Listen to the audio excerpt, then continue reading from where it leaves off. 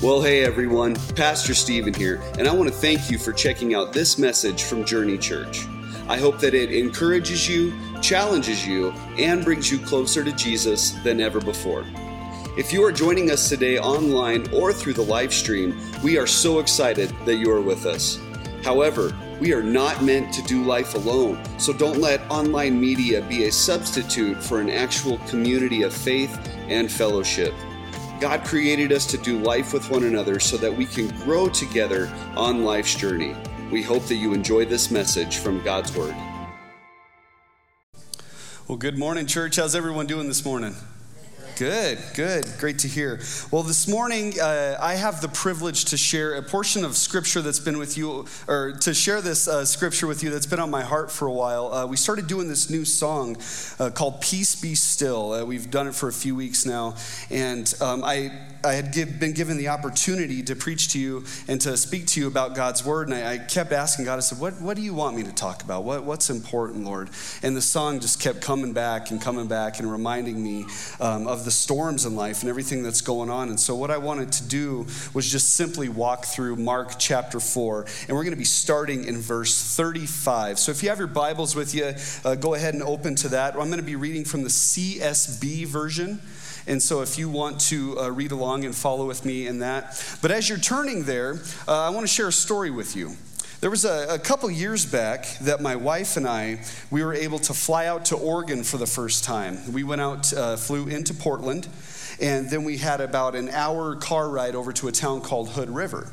And in Hood River, we had hung out there for maybe 3 or 4 days and had a little Airbnb. And after that, we had packed everything up.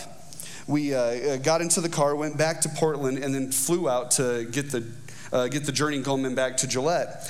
This flight, however, was a little bit different than the flight that was going on out there. Right? This flight, indeed, it just turned out that it was full of turbulence. Right? And I don't do good with turbulence, not one of my strong suits. This flight was just full of turbulence. Just as soon as we took off in the plane, it was jam-packed. It was bumpy. The entire thing was just rough. But I remember one specific portion that got really bad. And the reason I know it was bad was not just because we were, holding on to the seat rests and putting our seatbelts on better, but I was watching the flight attendants. And I always try to gauge their reactions to see what happens next, right? They're always pretty cool at first, like, oh, don't worry about it. And then they might just do something else that's a dead giveaway right after that, right? If they keep serving food and drinks, well, you're probably fine, right? If they say they quickly start putting the drink cart away, you might know that there's some rough air coming, right? If they start grabbing for a parachute, well, then there might be something else you need to worry about. But I figured these people, they do this day in and day out, every day, all day. So these guys are a reliable judge of the severity of the situation.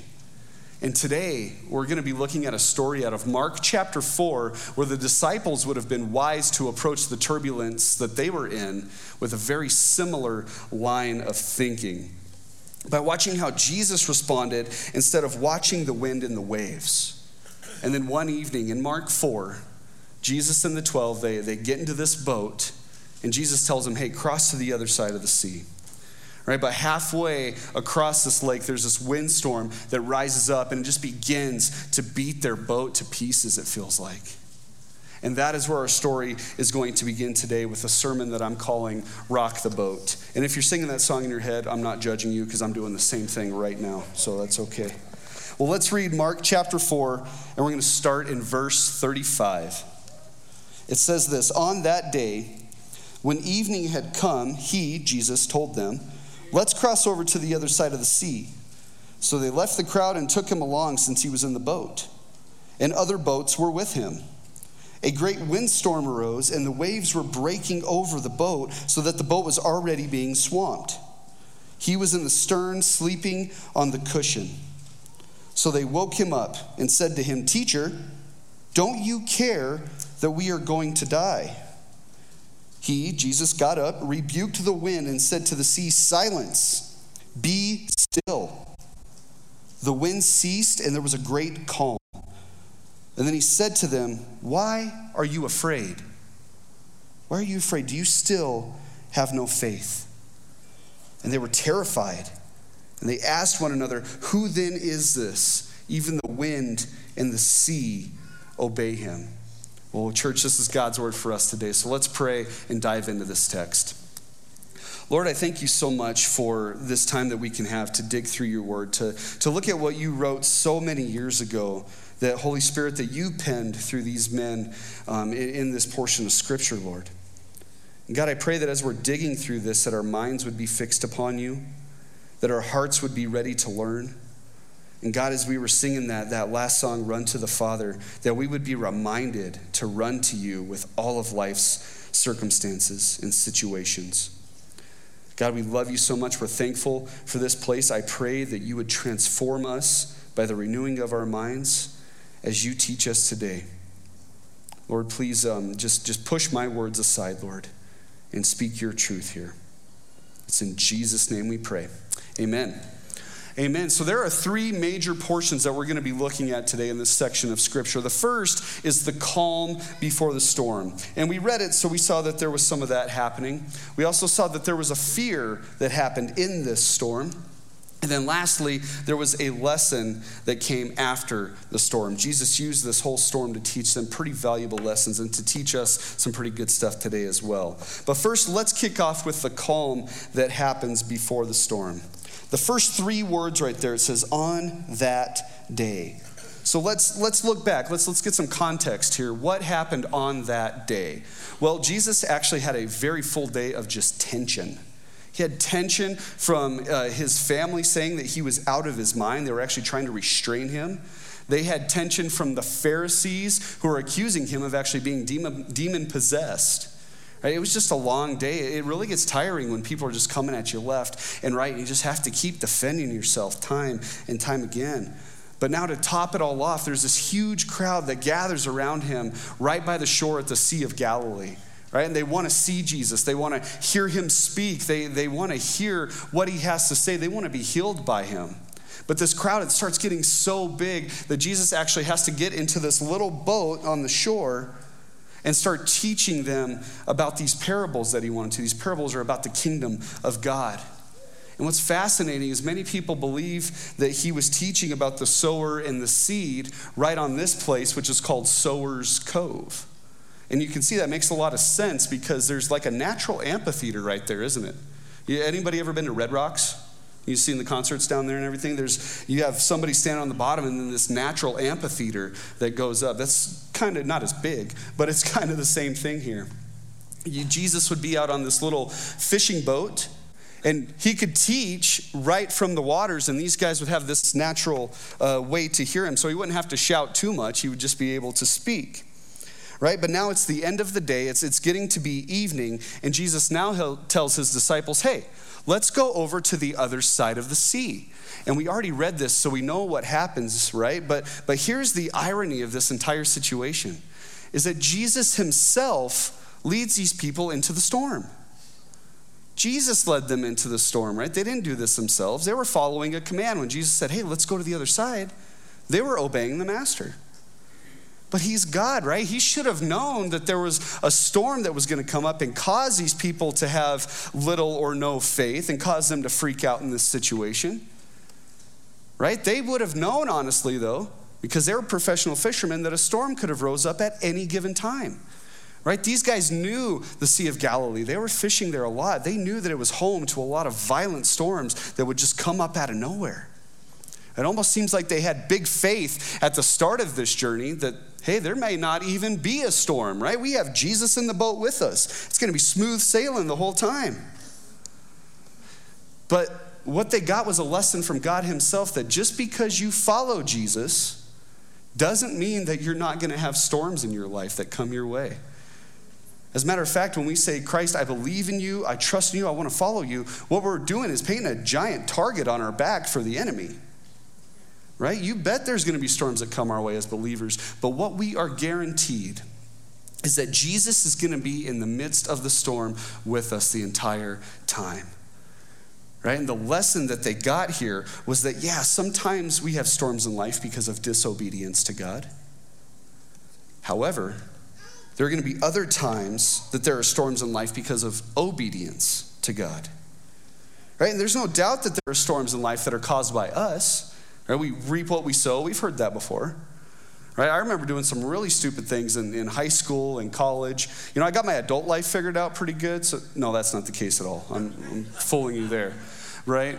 But God has been teaching me some really cool things and still teaching me some things from when I screwed up in the past with those bad choices, helping me to trust him even more. And sometimes when we're following God, even when we're following exactly what he wants, he's spoken clear to us, we're following Jesus with all of our heart, soul, mind, and strength.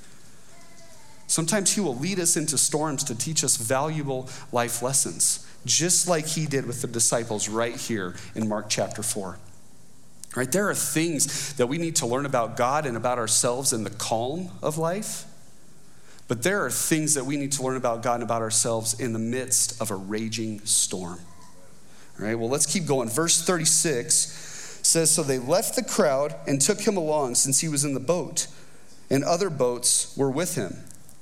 Other boats were with him. Okay, so they left this crowd. Now it's evening. It's getting to be dusk outside, and they are on the Sea of Galilee wanting to get to the other side of this thing. So here's the scene to start. Oop, there it is. Here's the scene to start, right? It doesn't look too bad. It looks nice. It's sunset. It's the Sea of Galilee. That's pretty. Well, this sea is actually located roughly about 700 feet below sea level. And then it's surrounded by these mountains that are thousands of feet above sea level. So it's just making this giant bowl into the earth that's just begging for wind and waves to come in and rock this place. Right? And the sea spans over 100 square miles. But then what's interesting, it says we get to this point where it says, since he was in the boat. What it sounds like to me is kind of like, well, he's already here. We might as well just take him with us. Right? But that's not the case here. If you look at other translations and what the Greek was actually saying here, it says that they took him in the boat just as he was. It's an interesting statement. Right? That would mean that they didn't go into town to grab supplies. They didn't need more coats. They didn't need another pillow or anything. Jesus, he just gets done preaching from that boat. He says, hey, let's stay in this boat and just go to the other side, right? He's whooped. He's had a long day. And they want to go to the other side here in that same boat. But that phrase really got me thinking, though, like just as he was. Because how often do we try and take Jesus and mold him into something that he's not? Right, we try to force him to do something that's not even in his will, like it would work in the first place. Right, we need to take Jesus just as he is and then form our lives to him, not the other way around. Jesus is way better, and his ways are way better. Right, we need to take him as he is, not as we wish he was. I think a lot of times we just want Jesus to be a magic genie. Right? Hey, just give me everything I want, Jesus, then I'll follow you. That's not how it works at all, right? We may see Jesus working in the lives of others and thinking, man, I wish God would work in my life like they are with that person. That's not the thing. He's got you on a different path than that person, right? If you're following him, that's his will for your life, first and foremost, right? We should form our lives to him, not the other way around. So that was the calm that was happening before the storm. Jesus is actually prepping them for what's about to happen next. And now they get out into these waters that start getting pretty rough. And this is where they are going to encounter the fear that happens in the storm. The fear in the storm. So let's look at verse 37. Verse 37 says, a great windstorm arose, and the waves were breaking over the boat so that the boat was already being swamped. Windstorm really doesn't sound like too bad of a term for us from Wyoming, right? We're so used to wind out here. I know a lot of times they're used to walking sideways just so that we can stand. If it actually calmed down, we'd probably fall over. There's so much wind out here. But the Greek word here for windstorm is actually hurricane or a whirlwind. Right? And this story is also told in the Gospel of Luke and in the Gospel of Matthew. And I really like how Matthew gives an account for this story, but he says it this way. In his words, it was seismos megas. Works for a boy or a girl if you need a name. Seismos megas, great name. Right? This storm is of seismic mega proportions. Like Matthew is using earthquake terminology here to describe what this storm is doing. It's massive. It's so violent that the waves are actually throwing water into this tiny little fishing boat. It really makes me think of my 11-month-old son when I put him in the bathtub with his old toy boat. Right? This boat's just sitting there minding its own business, and then out of nowhere, baby Godzilla comes in, just starts splashing around, and there's water outside of the tub, and this boat's stranded on another tile somewhere in the bathroom. It's only supposed to be a 3-hour tour, Gilligan. What are we doing? We're stranded. So all this chaos is just happening, and where is Jesus in the middle of this? Right? See, he got a paddle in his hand. He's trying to help him swim through it. Or he's got those big old orange Home Depot buckets, right? Trying to scoop water out of the boat. No, what does the text say? It says he was taking a snooze on a pillow at the front of the boat. He's trying to get some rest from this whole day that he had that was just full of tension and stress and preaching. It was a very, very long day. What this does, it really shows us Jesus' human side. Right? He was tired. He needed to rest. But here's what's interesting. Think of all of the worries that have kept him up all night, right? It's the stuff that would keep us awake all the time. Right? He could have been worried about the religious and the political leaders who were plotting against him, but he wasn't. He could have been worried about his family. He's like, well, they just think I'm crazy. He wasn't worried about that. He could have been worried about these overwhelming crowds and these people with their overwhelming needs that keep coming to him. He wasn't worried. Right? He could have worried about the disciples he chose. He could worry about his future because he knew what his destiny was. It was to go to the cross for our sins. You know, with all of these things to worry about, Jesus wasn't worried at all.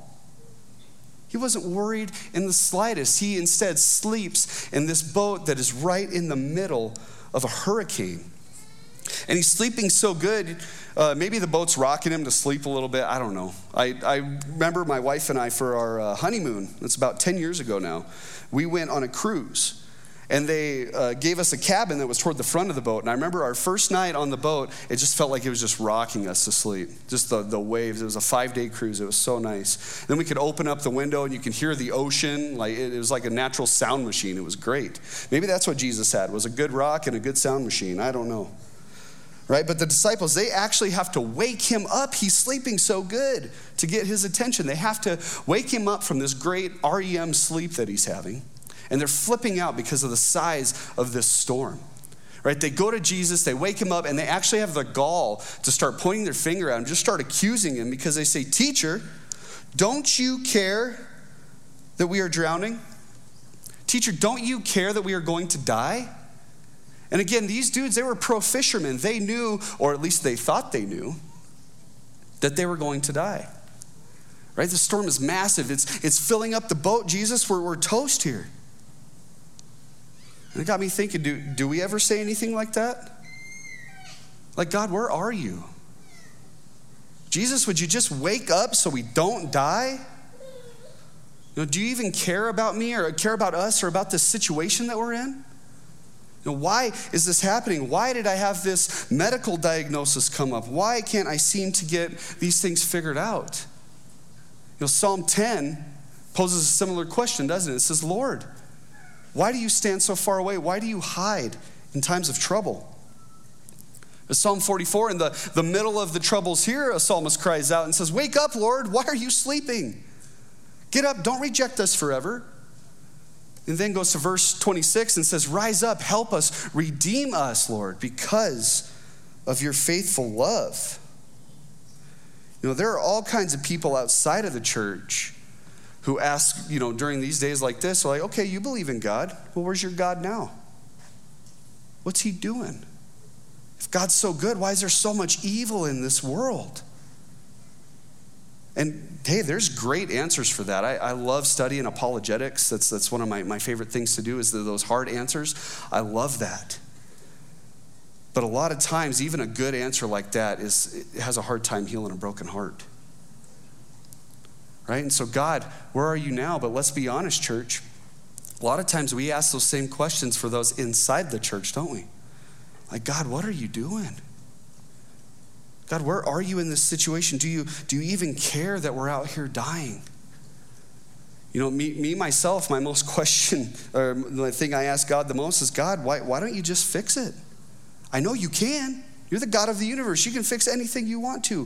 Why won't you fix it? You know, God, where are you in the middle of this storm?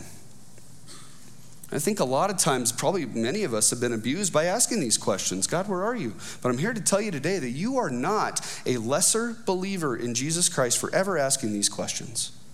Okay? Don't let anybody tell you that. You may be more authentic and real in your walk with Jesus by asking him these things, but never lesser.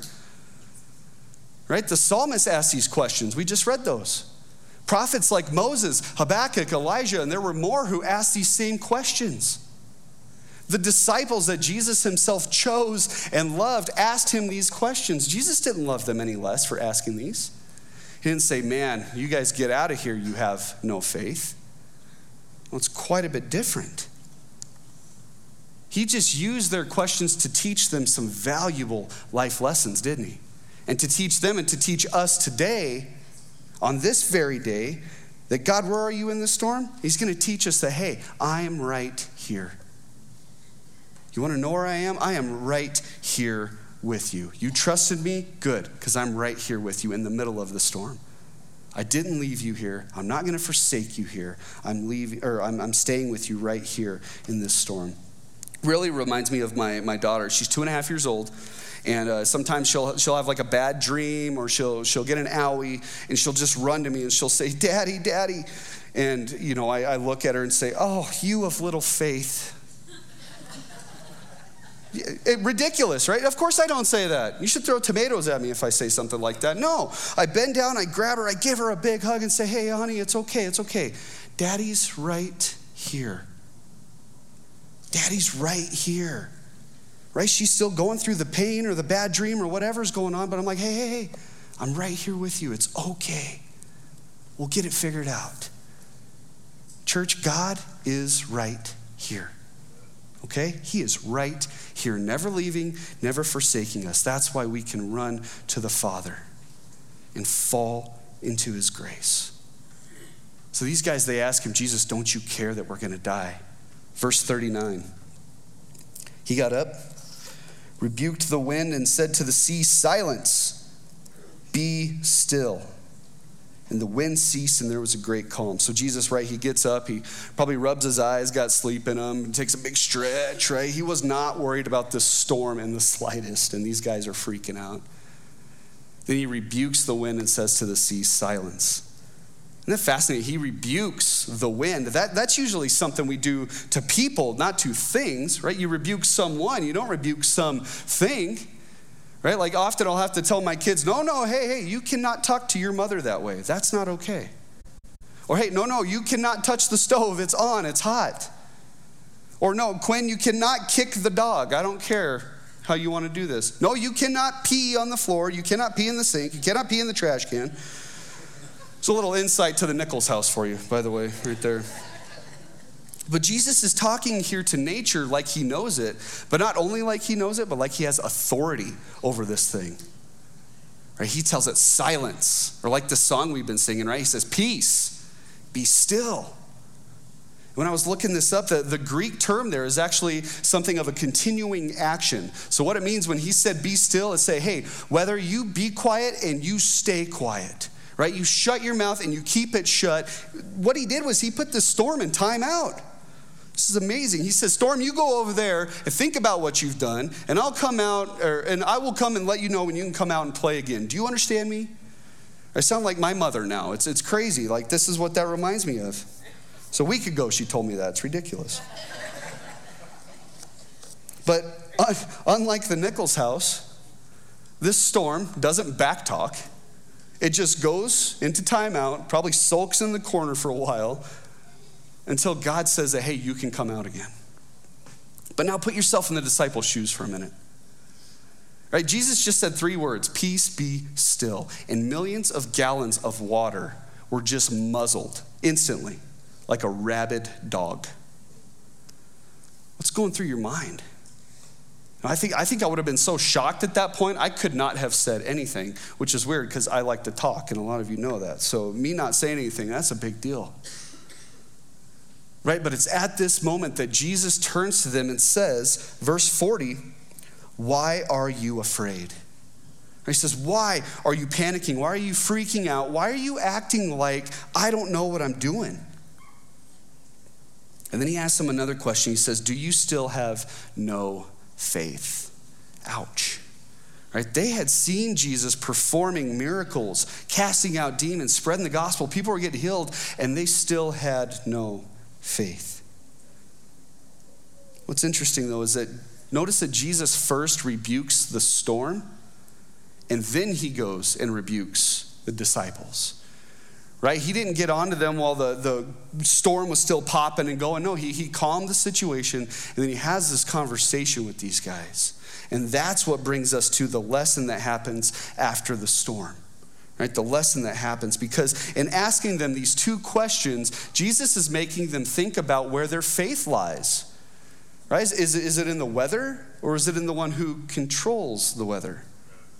Is your faith in this storm, or is it in the Savior? Is it in your situations, or it is in the one who conquered death? And what's interesting is he asks us the same thing today.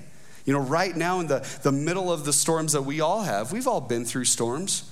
And I've heard it said, either you're in a storm, you're coming out of a storm, or you're getting ready to go into another one. Right? How are we going to prep for those things?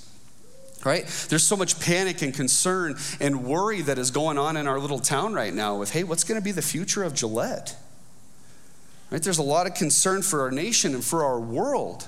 But I want you to see this, church, and I want it to stick with you that faith is incompatible with worldly fear. Okay? Faith is incompatible with worldly fear. But what is worldly fear? Let's define that. Worldly fear is carrying the concerns of this world like a pack that's on your back, just weighing you down in such a way that we begin to lose perspective on life, which causes us to then lack trust in who God is. Right? So faith is incompatible with this worldly fear. Another way to put it is that worldly fear is a sign that faith is actually not working in our hearts. Worldly fear is a sign that faith is not working in our hearts. Right? So when we're worried about what's going to happen next or what's going to happen tomorrow, the physical stuff, the emotional stuff, the social stuff, other ways that there are to worry about. If we are prone to panic or worry like things are just out of control, that God's not in control anymore, God's calling us in his word to a faith that actually resists worldly fear. Right? And if you look through scripture, one of the most common commands that God gives us and gives to his people is do not fear. He tells us that time and time and time again. Hey, don't fear. Right? Do not fear. And guess what? That is God's word for us still today. As we're reading this story, as we're remembering everything that he did, it is do not fear. For all of those who have faith in God, we have no reason to have worldly fear. Right? We have no reason for worldly fear. Now, I've intentionally said worldly fear about 20 times in the past 2 minutes because of what happens here in the next verse. So watch this. After Jesus speaks, what does the Bible say? Verse 41. And they were terrified, and they asked one another, who then is this that even the wind and the sea obey him? In other words, terrified, in some translations you might be reading, it says, and they had great fear. Are you kidding me? The storm just stopped. Why do you have great fear now? This is saying they have more fear now than they did right in the middle of the storm. Maybe they had a regular kind of fear. It's like, oh, maybe we're going to die. They're kind of freaked out. But no, they see this and now they have great fear. They're terrified. Why? Why is that? It's because Jesus is standing in the presence, they are standing in the presence of Jesus, who now they know is God himself, and they truly believe that. There's an old Jewish history that says if anybody claimed to control the weather, that they could actually be stoned to death because that's only something God can do. That's blasphemy. You can't control the weather. Only God can do that. Yeah, exactly. Only God can control the weather. You realize Jesus didn't stand up He didn't ask the Father, hey, Father, could you please just, stop these wind and waves? He didn't do that. He didn't wave a wand and say hocus pocus. He didn't knock on wood. He didn't throw a good thought out into the universe. He didn't rub a lucky rabbit's foot or something like that. If I haven't offended you yet, just wait. I'm sure it's coming. He didn't do any of that stuff, right? He stood up and he rebuked the weather. He himself, Jesus Christ, did this. Right? And the disciples know that beyond a shadow of a doubt that they are standing in the presence of the great I am, Yahweh in the flesh, the same God who was, who is, and who is to come. The one who not only controls the weather, but the one who breathed the weather into existence and commands the weather. He created the weather. Right? In just this span of just a few moments, these disciples saw not only the complete humanity side of Jesus, but they also saw his full deity. Right? They saw Jesus for who he truly is. He is fully God and he is fully man.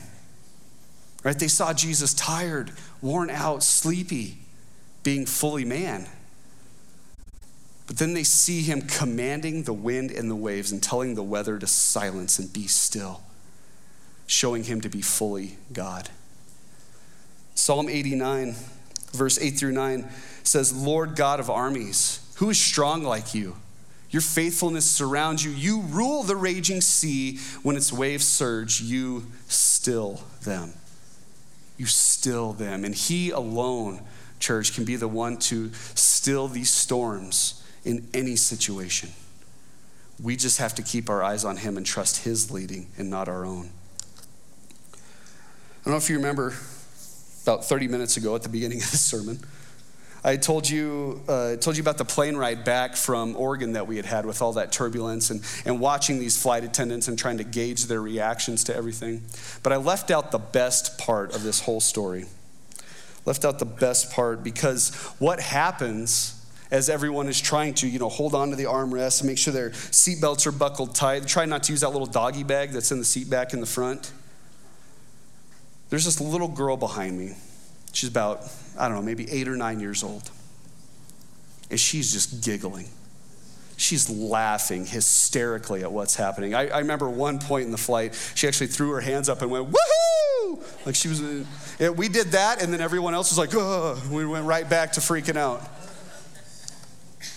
The rest of us are freaking out and having this fear, but this little girl, she had zero fear on this thing.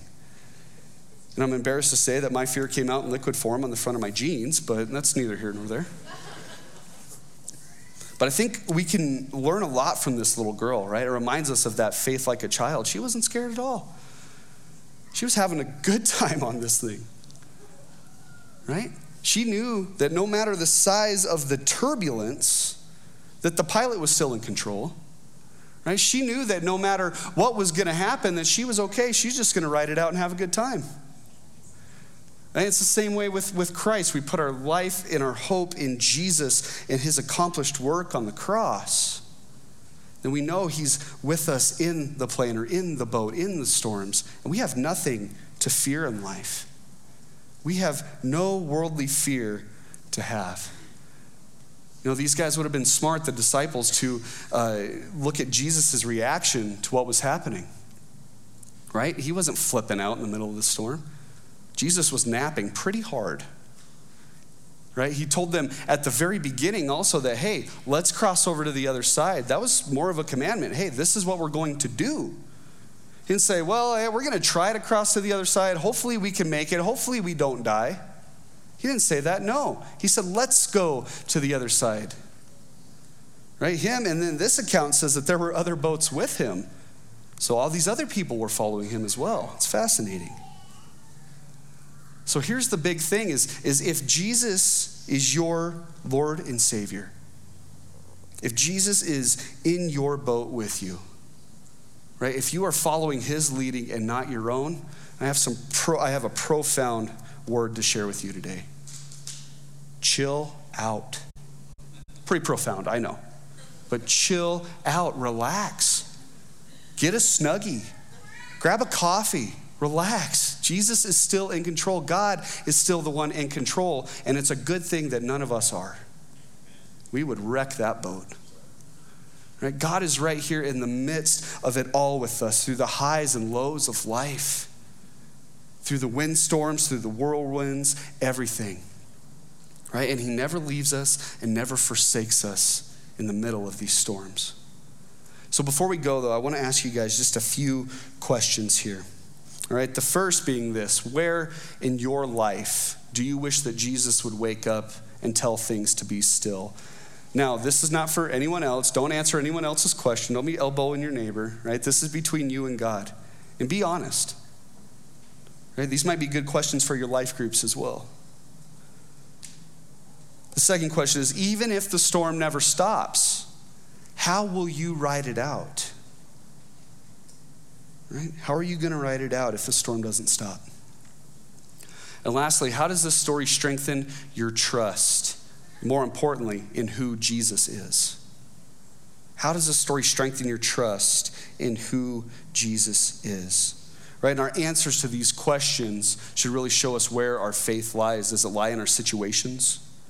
Does our faith lie in how much money is in the bank, or how good my job is, or my health diagnosis? When all that stuff is gone and void, then where's your faith? It's crumbled. It's gone.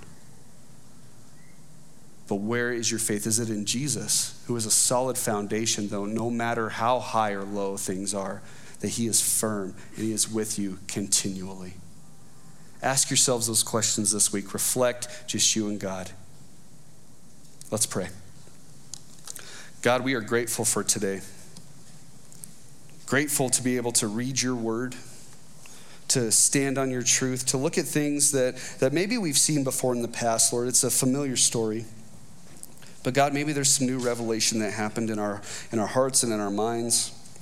And God, I pray that you would take those things and that you would mold us to what you have for us. God, we don't want to be molded to the world. We want to be molded to you so that we can share your love and your truth with this world. God, help us to trust you in the middle of every situation, every circumstance. There's so many times where it's easy for us to just tell you to take the back seat and we'll take control. But God, we don't want to live like that.